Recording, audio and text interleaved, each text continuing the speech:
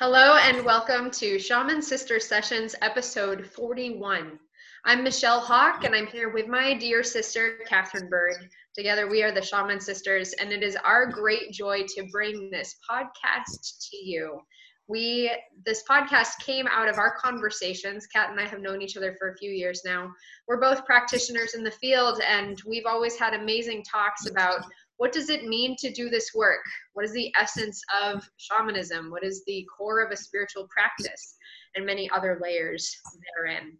We eventually decided, why not make these conversations public? So hence, Shaman Sister Sessions was born. Thank you so much for joining us. I'm super excited. I was just commenting to Kat. I am so impressed with us that this is episode 41. We've been really consistent, having a podcast episode almost every single week for just under a year now. So go us. And thank you, viewers and listeners, for your continued support. We really appreciate it. And we love hearing feedback and notes. Today, we are speaking specifically about guidance and mentorship. This is something that we've alluded to in several different episodes, but we have yet to talk about it as its own entity. Guidance and mentorship is one of the most integral parts of developing a spiritual practice, especially for those who are practitioners in the field. So there's a lot to delve into today. Kat, how are you doing?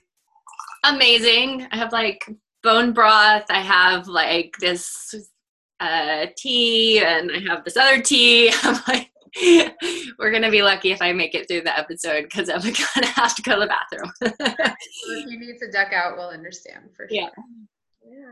So I'm amazing. I am having a very busy day today and this week, and teaching a couple of classes this week. And I took that time off in August, and then September was sort of okay, ramping back up, and now October is really feels like high intensity.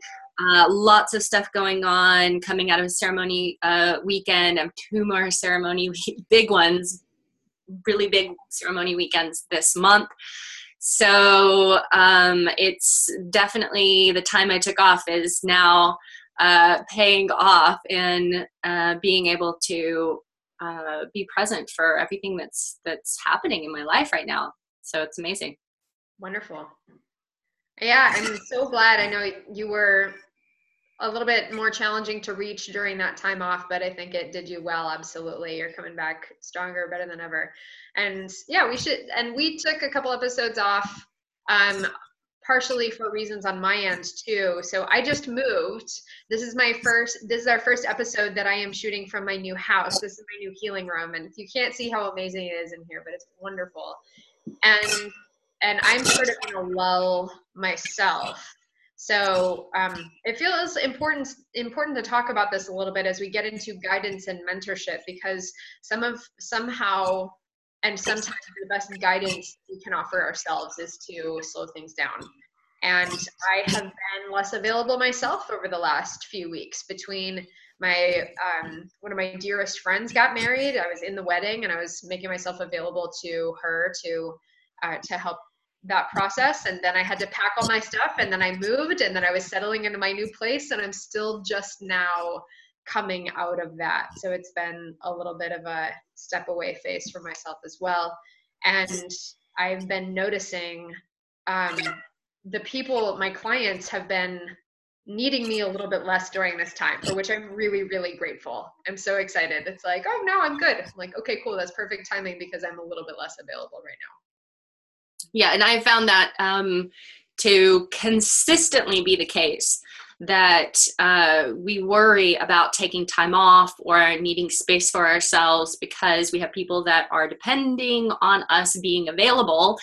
Mm-hmm. And I have found pretty consistently that the times when I really needed to recharge or take space or take some time off, that somehow it is just perfect for everybody that I'm working with. I have people who are like, oh my gosh, yeah, I actually want to go do this thing, or I don't want to meet this week because of this, or whatever those things are. So for sure, it is definitely part of the process as we become mentors and guides, that we consistently are checking in with ourselves and seeing where we're at and taking care of ourselves, and allowing that our clients and the people that we support will be fine, that they're great. It always works out really well. Mm-hmm. So we've got a lot of layers to get into today. Guidance and mentorship. We'll be speaking about this from both sides, as guides and mentors, holding space and facilitating for other people, but also being on the receiving end. Because even though Kat and I are both really established practitioners, you can absolutely bet that we still have people that we go to, including each other, regularly for continued support. We'll also be speaking a little bit about what is the role of guidance and mentorship, especially in the information age in the modern era. So let's get started. Yeah. Yeah. So let's just start with the basics of what this is. Like, what are we talking about when we're talking about guidance and mentorship?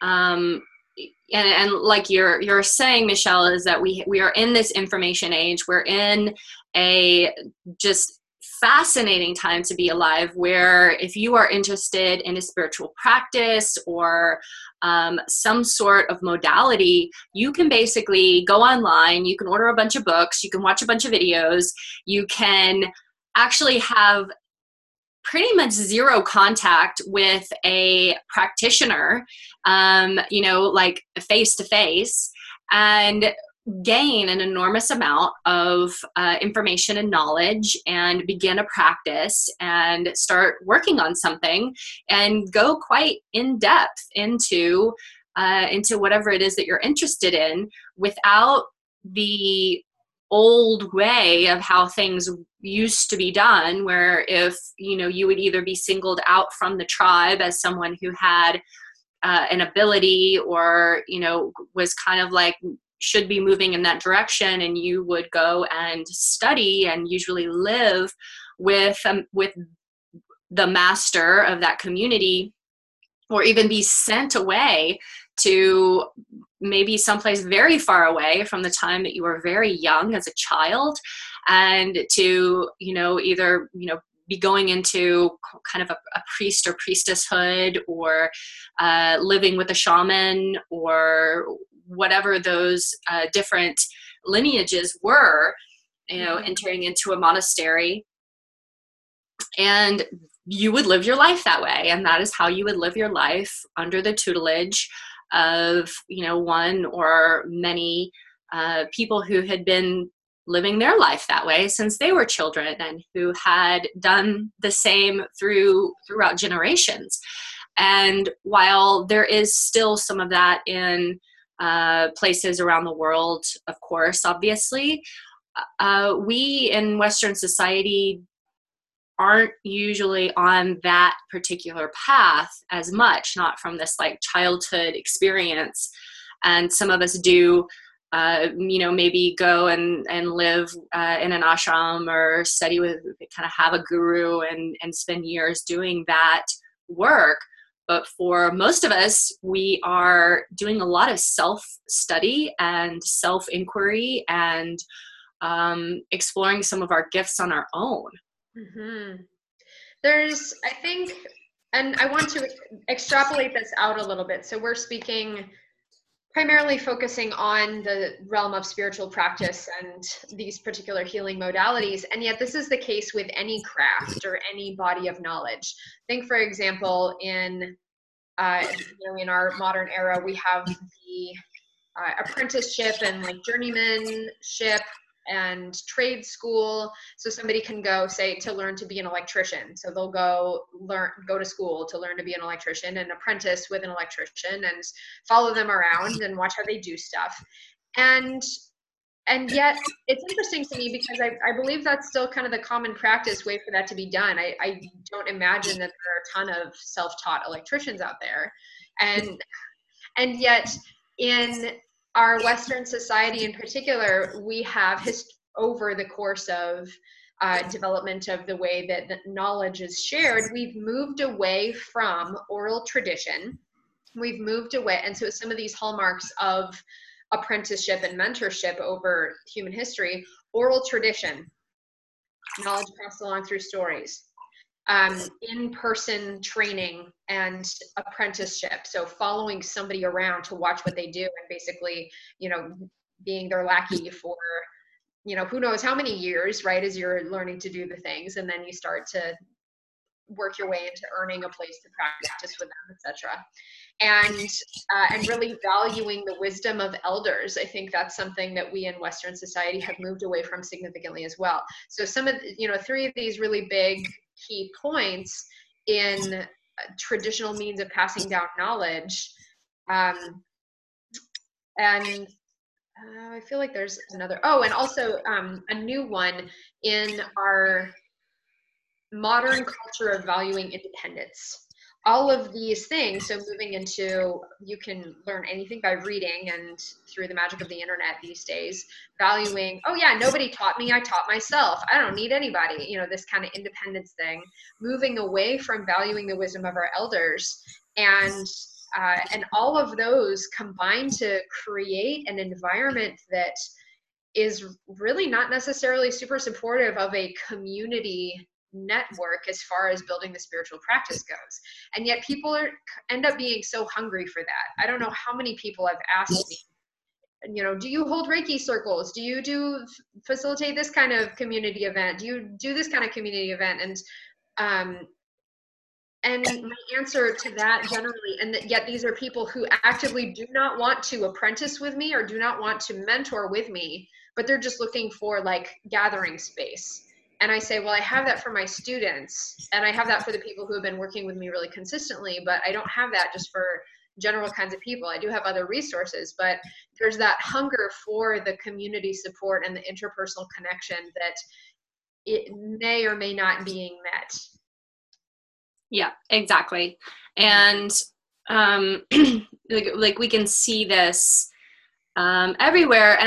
And we also, one thing that we're also in witness of is the kind of backlash of, the guru system. That we've seen and witnessed so many people who are the teachers and they have these wisdoms and they lead these big groups and people follow them and get very devoted to them, and then you find out that they're not in integrity in different areas of their life. They're taking advantage of people, or sex and money and all of these things that kind of come up, and this has hurt so many people's hearts toward, not trusting someone to, teach them and to lead them.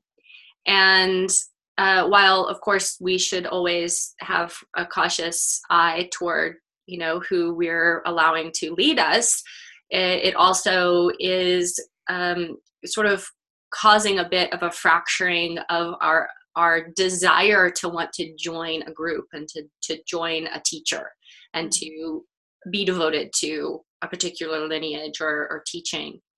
Yeah, absolutely. There's a lot of wounding there for sure. Let's talk a little bit. I'm kind of curious about from the place of receiving. Kat, what are some of your mentor relationships? I've had quite a few mentor relationships over the years, some that I still continue, and some that I have allowed to fade away. And, probably my first main mentorship relationship was with my yaya, who is the woman who taught me a lot of the physical movement meditation practices that I utilized, and I studied with her quite intensely for years, and still go back. And she's now just fully traveling and living most of the time in Israel, but going back and studying with her whenever I've had the opportunity to, and utilizing her work in my work, and devoted myself enough to it to receive her blessing to do so, and to be as a priestess practitioner in her work. And really, without that relationship, I know when I was having my awakening, I felt very lost, very alone. I didn't know what to do. I didn't know how to handle what was happening. You know, really those practices and that relationship and the wisdoms that I was taught through this practice, and you know, working through those systems of the Western esoteria, it was completely a game changer for me, as far as giving me a base and something solid that I could hold on to. And you know, so that's been one of my main mentorship experiences, which was an amazing experience, you know, very loving relationship and kind and supportive. And you know, she'd be hard on me too. And you know, that the practices needed to be learned and done a certain way, and the knowledge needed to be learned and memorized. And you know, there were certain things that were very kind of strict. This is how it's done. This is the way that it's done. And so that was amazing and very helpful for me, because I didn't have a solid practice at that point. I didn't have something that was going to give me the container that I really needed in order to advance in my skills. So that was my first. What was like your first main spiritual mentorship? Probably my dog. My dog growing up. And so this is important to know, yes, we can talk about our embodied human mentors, and yet we have many more than that. We have animal mentors. We have non-physical entity mentors, so in the form of spirit guides and ascended masters, etc., who show up to work with us. But the first embodied mentor, and I've spoken about her, my family dog, Ginger. I've spoken about her a couple of times, but she is the one who pulled healing energy out of me when I was 12 years old. And it just seemed like a good idea. So I did it, and she would tell me when she'd had enough. So she was helping me cultivate my sensitivity. I was working on her really consistently, so from the time I was about 12 to when she passed, I was 20, I think. I was 20 years old. 19 or 20. Yeah, so I was working on her for a good 6 or 7 years there, or 7 or 8 years, cultivating my sensitivity. She's the one who led me to begin my Reiki practice. So my dog was my first embodied mentor. But in the human realm, I have, I think, stepped away from some of my earliest mentorship roles of some of these embodied humans who were there at the beginning of my journey. There comes a time when sometimes our paths part ways, and that's totally okay. We graduate from certain mentorship relationships, and that's a totally appropriate part of the process.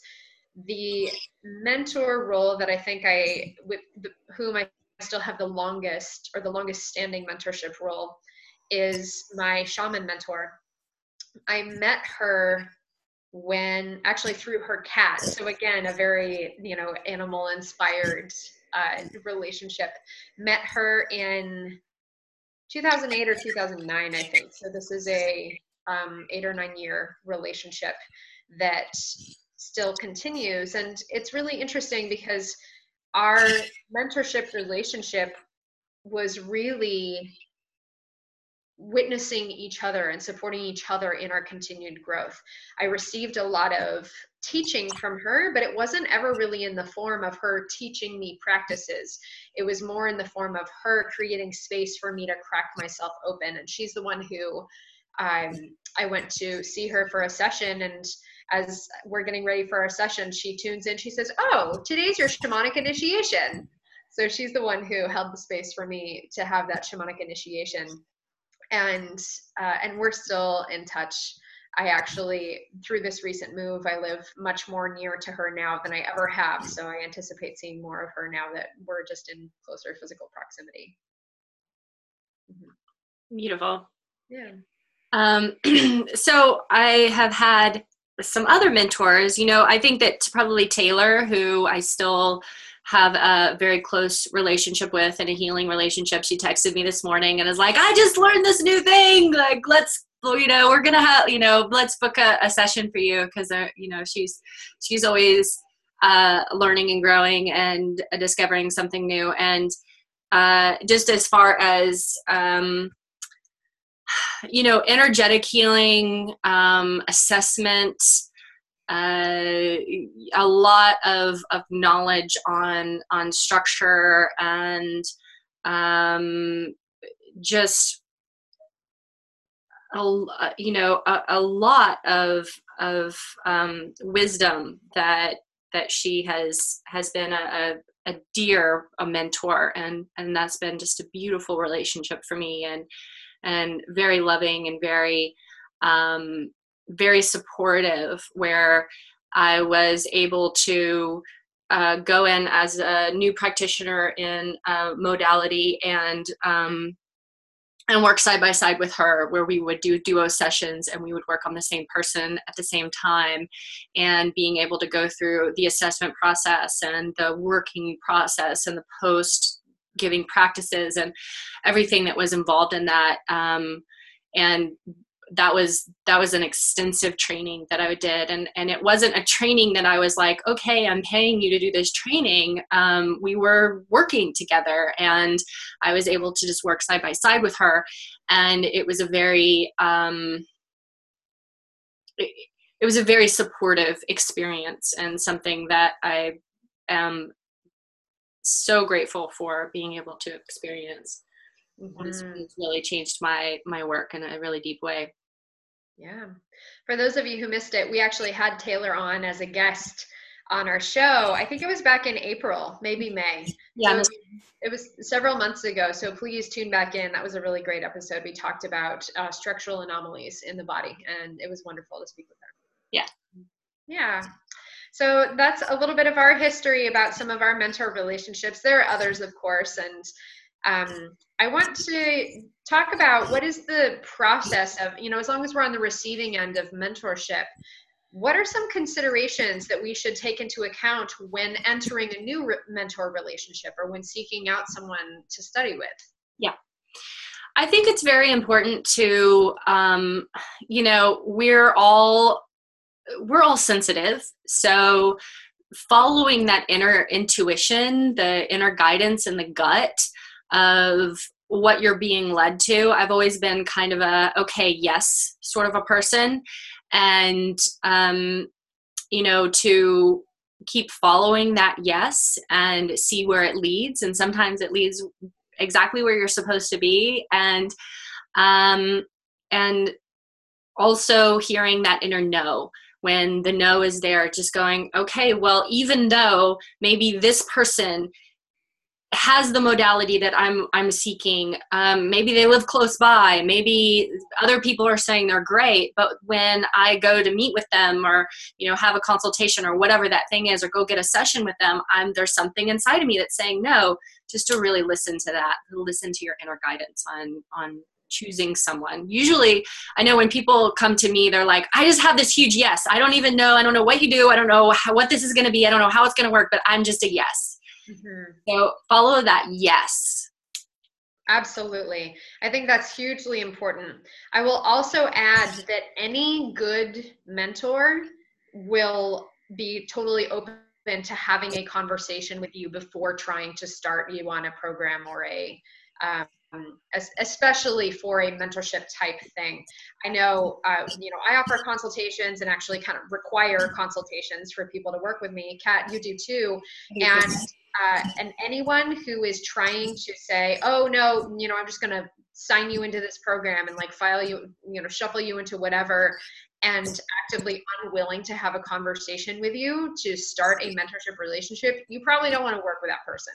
No, because they're not going to have the time and space for you that you're maybe looking for.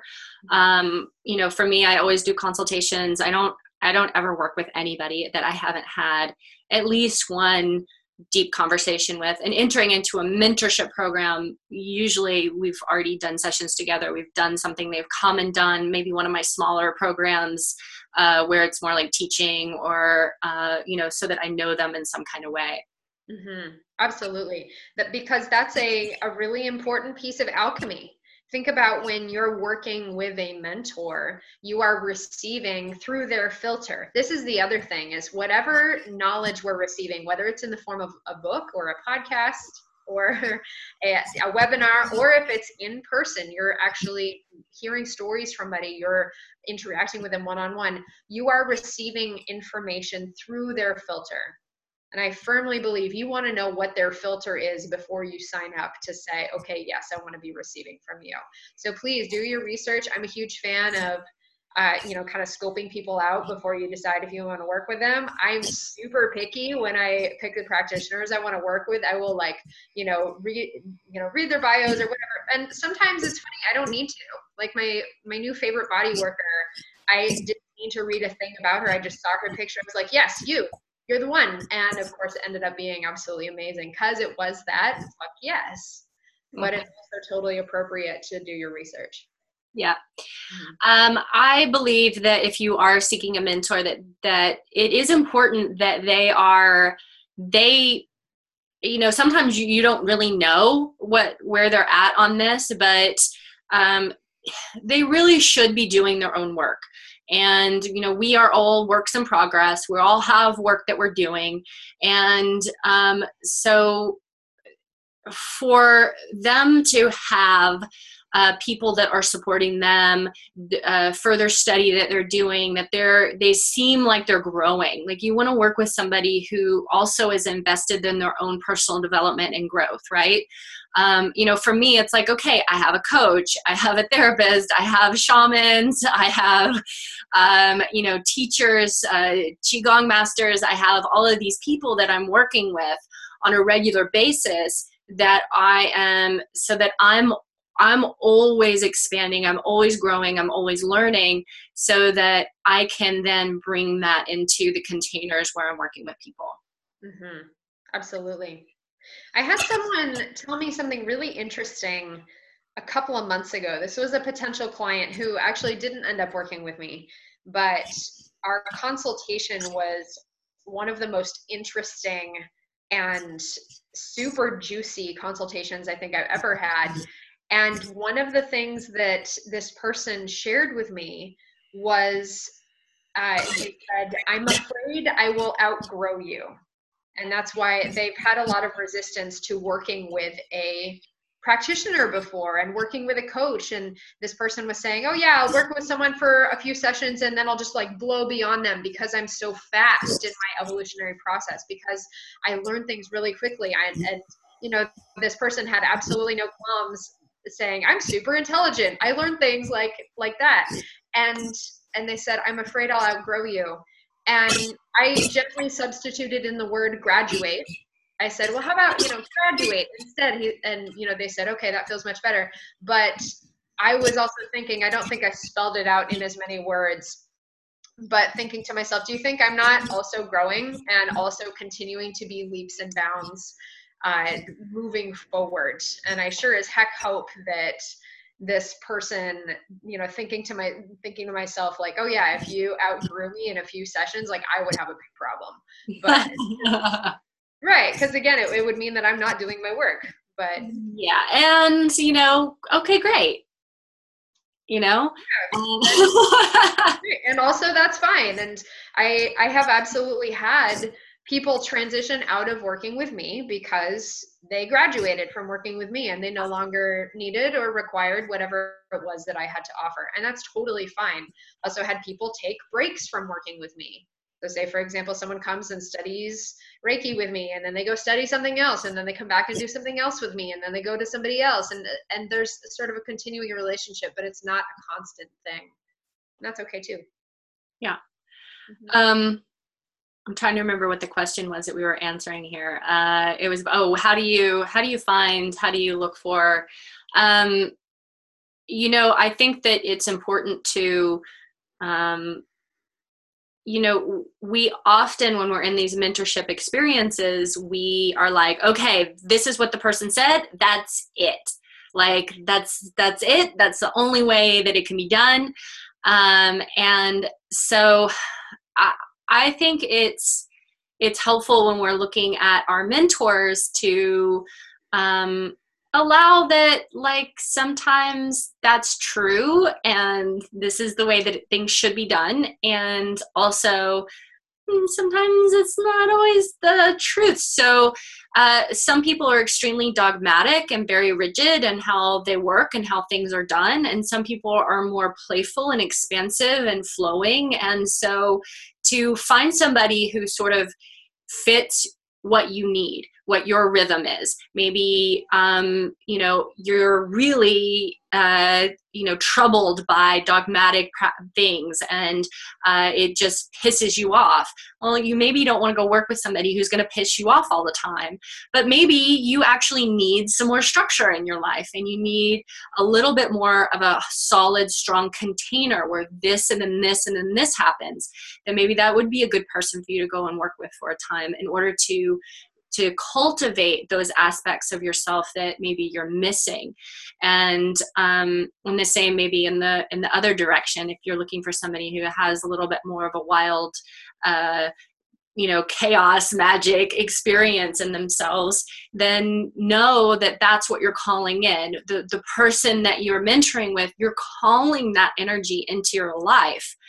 For me, it's like I have light warrior mentorship and I have warrior healer lover activation training. Like when you come to work with me, there's a certain amount of warriorship, of presence, of physical embodiment of who you are in the world that I bring that energy to who I am. I'm not, if you're looking for, working on something that's just super soft and you might not really resonate with some of my work, right? Mm-hmm. Absolutely. I want to speak a little bit about mentorship in a certain lineage as well. That's where some of that dogma might come into play. Now, that might depend on what exactly you're looking to study or receive mentorship in. But I know, for example, let's take Reiki as an example, because that's something I'm very well versed in. I've been teaching Reiki since 2010, so for about 7 years now. And when my first Reiki master was in the Reiki Alliance, which means, that's kind of the governing body of Reiki, if there is a governing body of Reiki. And that she was old school. She was wonderful, and she's a very excellent teacher, but also really rigid, and she taught Reiki the way that it was designed to be taught by the original, when it originally came to the United States with Hawayo Takata. Now, even that, there are some big, kind of little red flags for me on this Eastern tradition coming to the Western world with a woman, Hawayo Takata, who was known for being a storyteller and known for using the practices of oral tradition to tailor her story of Reiki to the audience that she was sharing it with.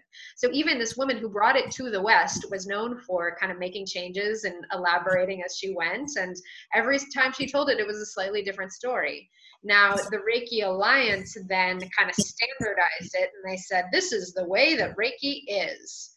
And I have a huge problem with that. I'm one of those people who, you throw dogma in my face and I say, no, I'm out. And so that was something that I had to sit with when I started teaching Reiki, is how do I want to teach Reiki?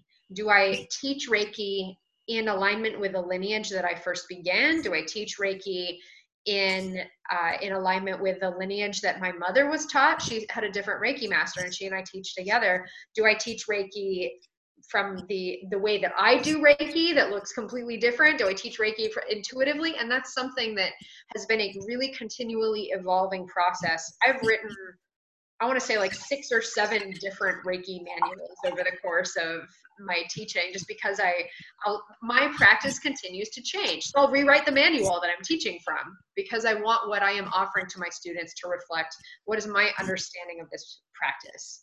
So I don't teach in the Reiki Alliance way, because I'm not in alignment with that methodology.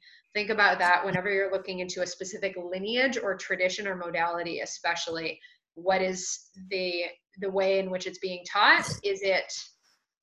how it was originally intended? And is that something that you actually want to continue? Is that original intention actually in alignment with the direction that we're moving as a modern society? Yeah. Sometimes it's not. Sometimes these traditional bodies of knowledge are no longer compatible with the world that we live in, and that's okay. Yeah. I want to, there's just quite a few things I want to mention.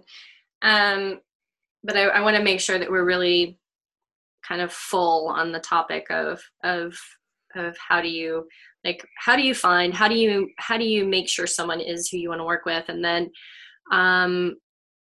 some of the things maybe that might come up in your experience being mentored. I know that I have had, I've had, sorry. Are we still on how to choose a mentor, or are we moving to the next? Yeah, do you have more? How to choose a mentor? Yeah, I have one more thing. Okay. Some people have really good marketing, but they're not actually great mentors. That's very, very, very true. There is, especially in this coaching market, there are a lot of people who come from a marketing and sales background. They are really good at sales pages. They're really good at copywriting, and their spiritual practice has only been happening for a couple of years. They just have had their spiritual awakening very recently. They haven't really been studying things for very long. And you can be fooled into working with somebody who actually isn't any more advanced than you are. Mm-hmm. So they may or may not be the right person for you to work with. I'm not saying like maybe they are the right mentor for you. However, there are, and so I'm speaking as someone from the other end of the spectrum who I have no background in marketing. Everything that I have learned about marketing, I've sort of learned on the fly as I'm doing my spiritual practice. And it's been a point of a little bit of personal frustration for me about like, why does this brand newbie practitioner have this amazingly beautiful website? Yeah. And yet that's, keep that in mind, that good marketing does not equal good mentorship. Just as, someone with a really shitty website, they're not necessarily any better of a mentor either. But please, keep in mind, read beyond the copy and actually look at what materials has this person produced. That's another, I think, a really good way to get to know somebody's certain flavor. What do they have for videos? What do they have for articles? What do they have out there in the world that they have produced, so you can get a tone of who they are? And looking beyond the Instagram post, this is another thing. Anybody can write a good Instagram post. Anybody can, again, that's the marketing thing. But what is the meat of what they're producing? And I will say also, really, most of the quality coaches and healers and people that I know who are doing this work, they have a ton of free content. That's the other thing. There's a lot of that out there. And so you can get even if you're, say, for example, you're not ready to invest $3,000 a month for a year working with somebody, so I know that's what some people are charging, and that's, maybe a little bit much for you, but you still want to gain from their wisdom, sign up for their newsletter, start reading their blog pages, look at all their videos, look at all their, maybe they've written a book, maybe they have a very low cost program that you still get to tune into all this stuff. There are plenty of ways to get a really good idea of who somebody is, that again, you can decide then, see through the marketing and look at who they are and what can they offer. Good, Michelle, it's very good. Yeah. I just want to discuss a little bit. What's that? You have great marketing and you're a great mentor. Sometimes they go together. So, we also want to work with people who are real. I think for me, I want to work with people who are real, who aren't so kind of hidden behind their spirituality that you can't actually connect with them and relate to them. And, one of the things I want to speak to is, and I've had this experience, and I've spoken to a lot of people who've had this experience, is that there are times when you will have a mentor who is not in full alignment with maybe the integrity or the kindness or the compassion or these aspects that maybe you're looking for, like maybe they're kind of perpetuating almost a dysfunctional experience inside of their community that they're developing. And I've had this experience, lots of people have had this experience, and sometimes we have to pull apart the teachings from the teacher and the wisdom from the experience that we're having with that person. And sometimes it is not worth it, and you got to get out of there because it's dysfunctional and it's harming. And sometimes you can study with someone and be mentored by them and accept their flaws and their ways of being that are maybe abrasive or harsh, and just be okay with that and have your boundaries and your discernment and learn from that process of maybe how you would or would not choose to teach and mentor in the future from the experience that you're having, but not to, as they say, throw the baby out with the bathwater and not take in some of the wisdom that you could have access to from a certain teacher. Yeah. Great. So where were you going to go before I brought up the marketing? Oh, I have no idea.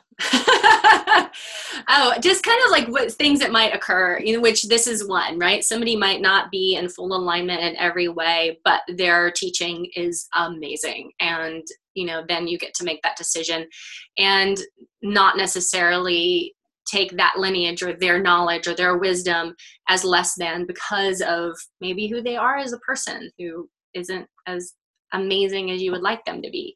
We often put people who are mentors and teachers on a pedestal and sort of see them as otherworldly instead of the human people that they are, that they have faults, they have problems, they have addictions, they have attitude problems, they have all kinds of things. And it doesn't necessarily mean that they are any less powerful, effective, or good at the teaching, what they're giving you. So being very clear on what it is that you're looking for, what you're getting.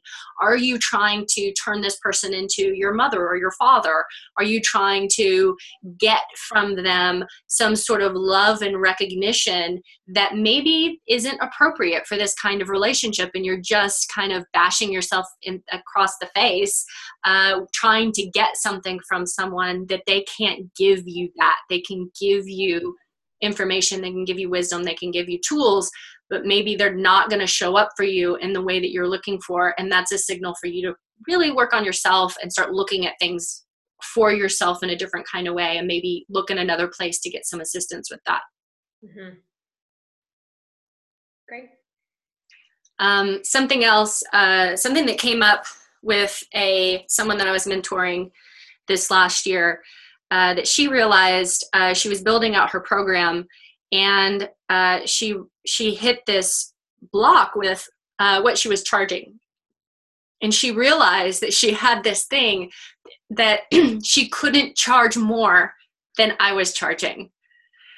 And so this is also something, and I've seen this a lot, where you go and you learn something, you learn a modality, you learn something from someone, and they charge this amount per session. They charge this amount per workshop. They charge this for the retreat.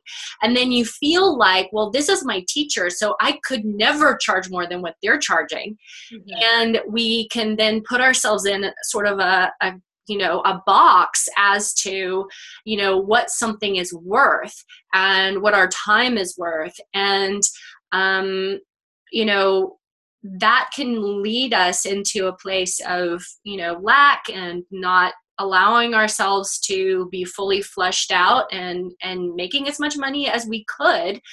And we can hold ourselves back in that regard because, you don't necessarily have to own and hold the money things that someone else is owning and holding. You can actually rise above that and, sort of graduate in a certain kind of way and graduate beyond what what someone else is doing, and that's totally okay. Mm-hmm. Great. I want to talk a little bit about what are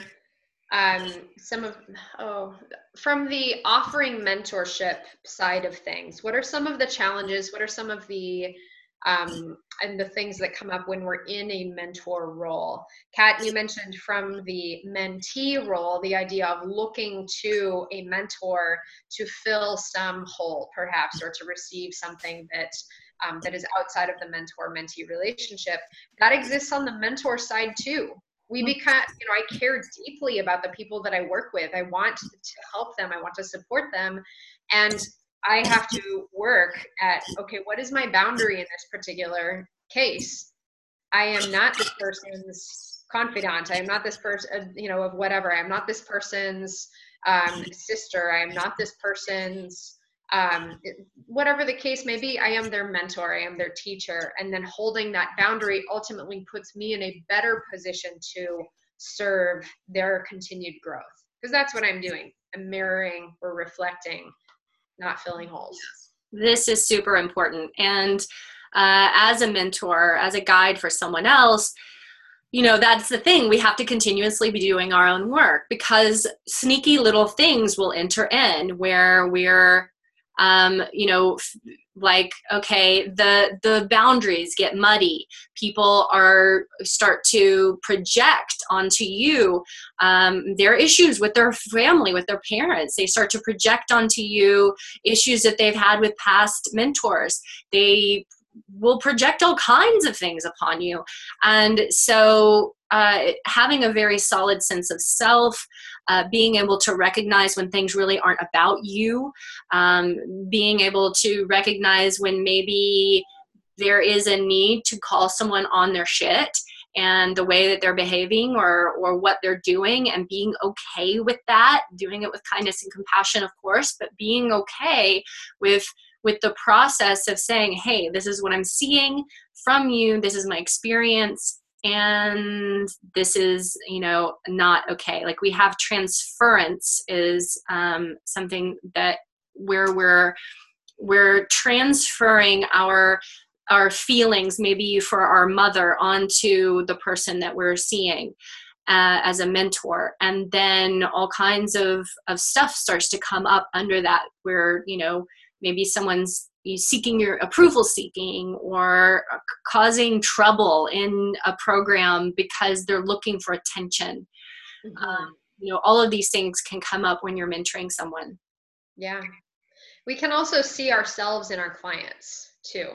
And that's another thing where, and I've had this happen before. I'll be working with somebody and I think to myself, like, oh, you're me 10 years ago, but really they're not me. They're a completely different person. And yes, they're having that awakening. They're having this process. There may be many similarities. I've also seen people fall into the trap of doing their own healing work through their clients. This is something I had to have a conversation with a friend of mine about, because I saw what she was doing with her, this one person she was working with in particular. I saw she was attracting all sorts of people who were coming to her for this certain kind of healing. And I noticed, I was like, wow, I think, that's really interesting that you have all these people coming to you to heal this wound that you yourself are working on. Mm-hmm. And sometimes that's kind of inevitable, honestly, as we attract the people to us that are in alignment with whatever we're working on ourselves. But there's a line that is, the border between healthy witnessing and understanding and gaining reflection versus we're attracting people to us because we haven't fixed up our own shit. And we're trying to heal ourselves by healing and fixing other people. Mm-hmm. And that's where it becomes unhealthy and needing to take a step back, maybe not work with that kind of client for a while until you can be fully grounded in your own self and your own healing around whatever issue that is, so that next time someone comes to you with that, you're coming from a place of non-triggerment, not being triggered, not being reactive, and not having the desire to fix them because you see yourself in them. Mm-hmm. I think it's important as mentors that we enact our ability to say no.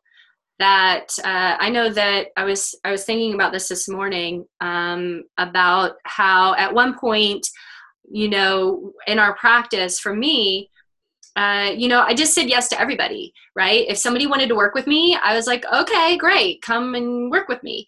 And that didn't always work out to the best for either one of us in a certain kind of way. And so at this point, like, I say no to people. I, you know, have consultations with people and then say, you know, I don't think that I'm actually the best fit for this with you. Or, you know, I know that you really want to do this program, but this isn't going to fit you the best. Let's do something different. And we have to be able to have that ability to say no. If we can't say no to people when we feel it, we will leave ourselves having experiences where we end up getting drained, and you know, maybe allowing somebody into a group program where they kind of are just the chaos of the program and are kind of sucking the life out of everybody. And I've you know, worked, I haven't really had this as a problem, but I have worked with coaches who have had this as a problem, and you know, kind of counseled them on the fact that they're now having to deal with all of these explosions and experiences that are happening inside of their group or at their retreat because of the one person. And usually they will say, you know, when they signed up, I had this feeling, or I just knew that they were going to be trouble, or I had this intuition that I should not have signed this person into this program. And so just the same as follow that intuition and gut feeling when you're seeking someone out to mentor you, same as the mentor, like being okay with not making the money. Mm-hmm. The light just got darker in here. I saw that. My light changed a couple minutes ago too. It got weird. Yeah, but yeah, and it's fun, you know, that getting to the place where you feel okay saying no to a client or to somebody who's coming to you for work. I remember when I had that pivotal moment where I turned down a client, even though, again, I was leaving a whole bunch of money on the table. I was like, we're not the right fit to work together. And it felt amazing. It felt so good. So that's one of my new favorite things to tell people is it is okay to say no to clients. It is okay to turn people down and either refer them out to somebody else who you know might be a better fit, a better practitioner, or steer them into a different offering of yours. Mm-hmm. You know, maybe they don't belong in your group program, but they would really benefit from some one-on-one deep work. Or maybe say, okay, go work on this for a while, and then let's come back and revisit and see if then you're ready to be a member of this container. Right. I have a lot of people that I have consultations with, and I'm like, okay, go read this book, go do this training, go watch these videos, you know, go do these things, and then come back and let's keep talking. I think Zoe's on that. I think Zoe and I had this conversation probably over a year ago where she reached out to me and we had a conversation. I said, okay, Zoe, go do this training, go do this thing, go do this thing, go do this, and then let's keep talking. And she did, and here she is over a year later and still, you know, participating and being a part. But if I had been like, okay, jump into this giant program with me, it would have been overwhelming, and it would have been expensive, and it would have maybe not actually served her to instead be going, okay, here's the small steps that I can take. Here's what I'm learning. Here's where I'm growing. Here's what's interesting me and where I'm headed next. Mm-hmm. So love you, Zoe. Yay. Yes, it's totally okay to see, am I the right fit for this person? I had a conversation around this recently with a friend of mine who is a person of color, and we were speaking about our capacity to hold space for people who have very different frames of reference from what we do, and how we can be in integrity doing that. And I was relating to her some experiences that I've had and asking myself that very question, working with people who have traumas that I have never experienced, and that being one of them, of being a person of color in a society that victimizes people of color. Others, people having experienced all sorts of trauma, losing a child, and other sorts of violence, and losing loved ones, and being victims of really horrible things that I have never personally experienced. And really being in integrity about asking myself, can I hold the kind of space for that person that they need? Or do they need to be working with somebody else, either who has experienced that trauma, who has done that work, who is a different person, just like, even if their work is just as good, but they themselves are a different person. They're holding a different container.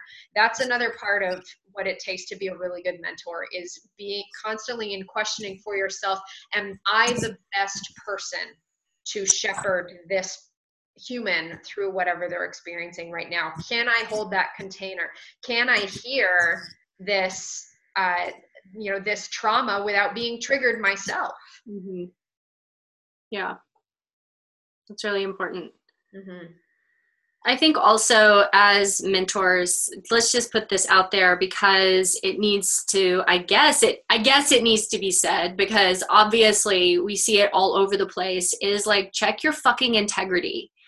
It is damaging to all of us, to the people you work with, to the other people who are guiding people, to the whole world, when you take advantage of people, when you have them sign up for a program and you're not clear on what they're going to get in the program, and then when they don't do the program and want a refund, you won't refund their money. When you don't allow people to have their process and to stay within your integrity and your commitment to being a mentor, even when someone's not your client anymore. Like, don't sleep with your clients, don't sleep with your former clients, just don't do it. Why, I don't know why we have to say this, but we have to say it for some reason. And we really have to pay attention as people who are mentors, who are healers, who are coaches and guides, that if someone is, honestly, when I look at someone and I check in with myself, could that person be my client? Even if they will never be my client, I'm not sleeping with them. Mm-hmm. And in that check-in is like, okay, that's that. Mm-hmm. And, if someone is too beautiful and attractive and amazing and incredible that you just can't control your internal urges to hit on them and want to have sex with them, then do not engage with them as a client. Take it off the table. Be very clear. Don't go into that kind of relationship with them. Just, if you know yourself, know who you are, and continuously be checking in on your integrity around this, because it's ridiculous that we have to constantly be hearing about people who are pushing against people's sexual boundaries and doing things that are harming them. Absolutely. Also, these clients, these people who are coming to you, they are vulnerable. They're revealing deeply personal information.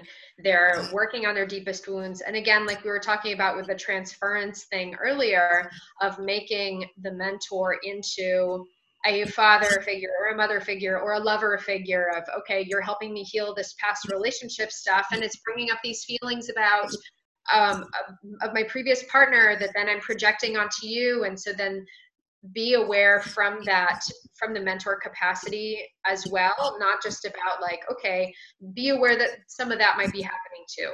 And so, your client may not realize it. They might think, okay, yeah, there is genuine connection, attraction here, or it might just be a simple matter of transference. So again, just don't just don't cross that line. Don't even push it, because even if it's a fuck yes in the moment, like later somebody could look back and say, wait a second, I feel really taken advantage of, and then it's going to come back to bite you in the ass. And not only yours, but the entire spiritual community of people who are going to take a hit because you stepped away from your integrity for a second.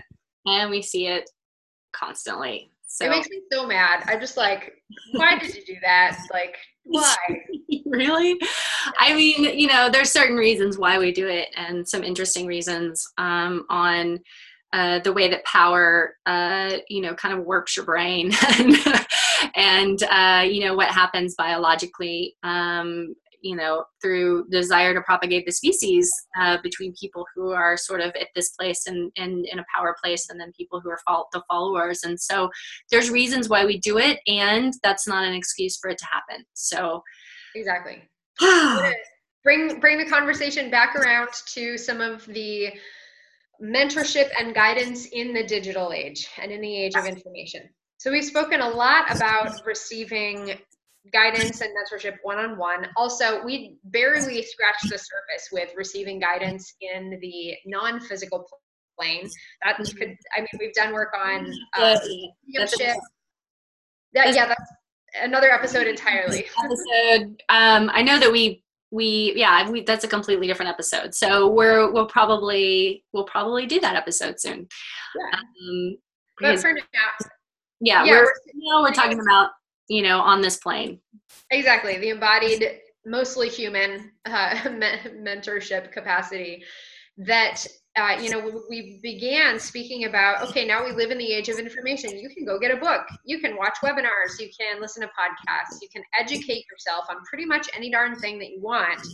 And what is the union of those things? I know there are a lot of coaches and mentors out there offering online programs. I think we can pretty much agree that Kat and I are in the pro column of like receive in-person mentorship. And also it's totally okay to go read the books and listen to the webinars. We do that all the time. Mm-hmm. And yet there is so much richness to be gained from studying with somebody, from seeking support with an embodied mentor. That's really, really valuable. Yeah. I mean, honestly, just being in the field of someone who's been in a practice for a long time will up level you. You will upgrade. And like you sometimes don't even really need to like, you know, learn a bunch of stuff. Maybe you've learned some, you know, things, but just actually being with them in proximity can create a great shift in your life. Mm-hmm. Absolutely. So what is the union of this kind of educate yourself and also receive the one-on-one mentorship? Well, I think for me, what, you know, I see it as the, you know, an ability to have a very deep union, because, you know, I'm not going to have somebody come and live with me. I'm not going to have someone, you know, come and be with me for years or months or however long and like live right here and follow me around and you know, do everything. So being able to get access to, okay, here's a group program and here's some teachings, so go work on these teachings and then let's reflect, let's do coaching around those teachings. Oh, and okay, now let's do some healing work about what's coming up. And to have something from me, I believe in a very holistic approach to this process. So I believe that this is a beautiful union that we have, the ability to work online. You know, I have clients that I see, they're all over the world, and I might never meet them in person. If I do get to meet them in person, it's amazing, and we get to do some different kind of work. But I've worked with a lot of people and had amazing results just working online. And so they might receive at different levels of mentorship, whether doing like a group program or working with me one-on-one, where it's a much deeper dig and dive into their personal process.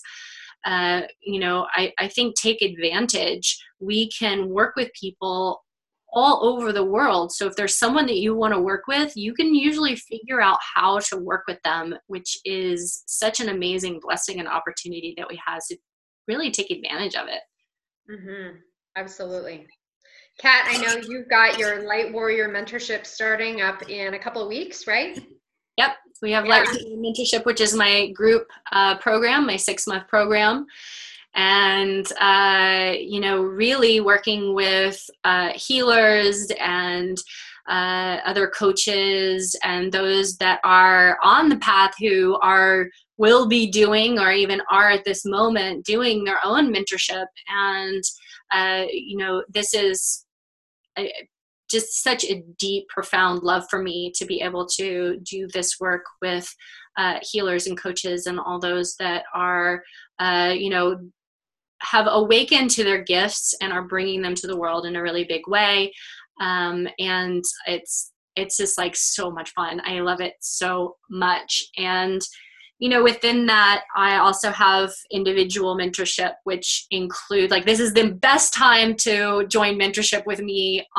If as an individual one-on-one also includes my group programs. So I'm able to add a ton of value to people as they come to work with me on a one-on-one basis. And, I'm constantly like coming up with new things, and I have some amazing programs that are coming up in the works too. So, but Light Warrior Mentorship is where I'm focused right this minute. So if you're interested in exploring what deep mentorship means to you, please reach out. I'm taking calls this week and next to discuss what a mentorship opportunity might look like.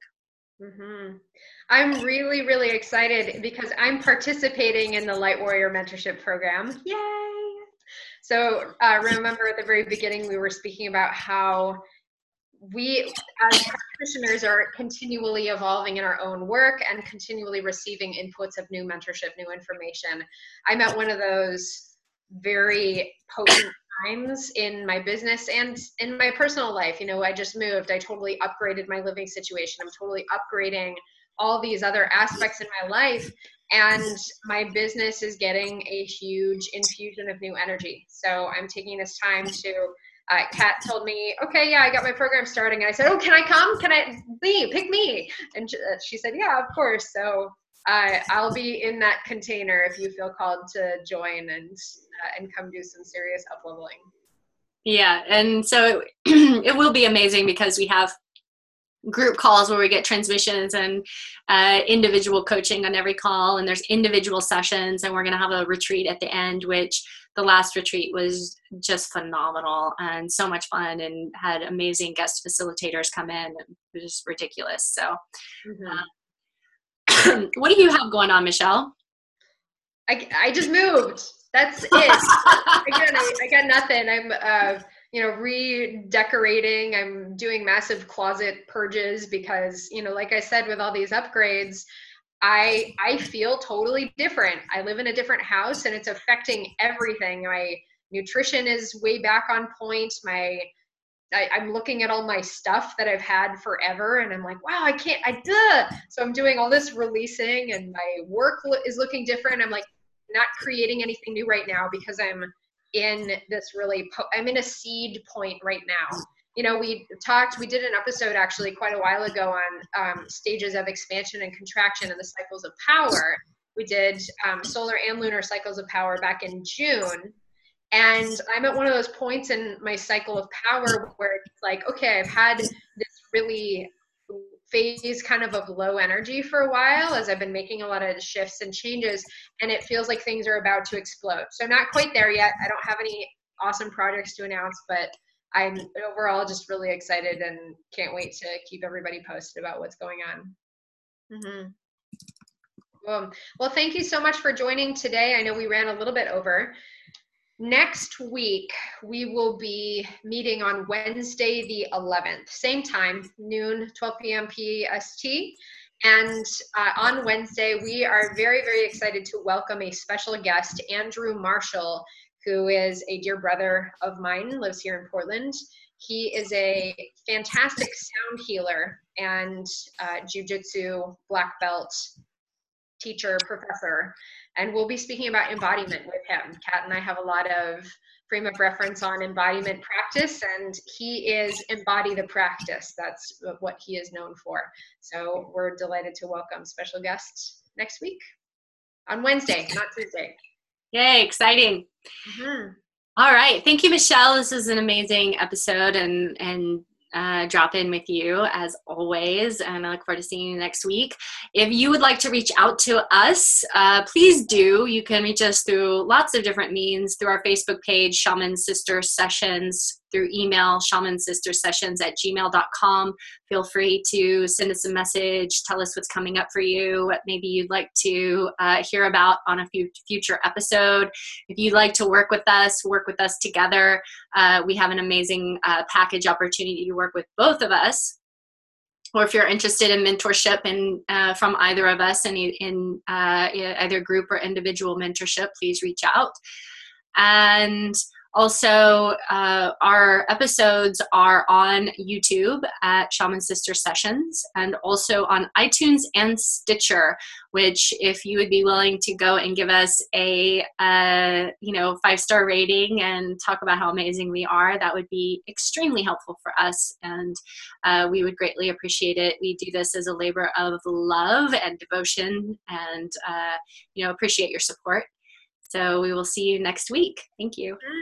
Thank you. See you next week on Wednesday.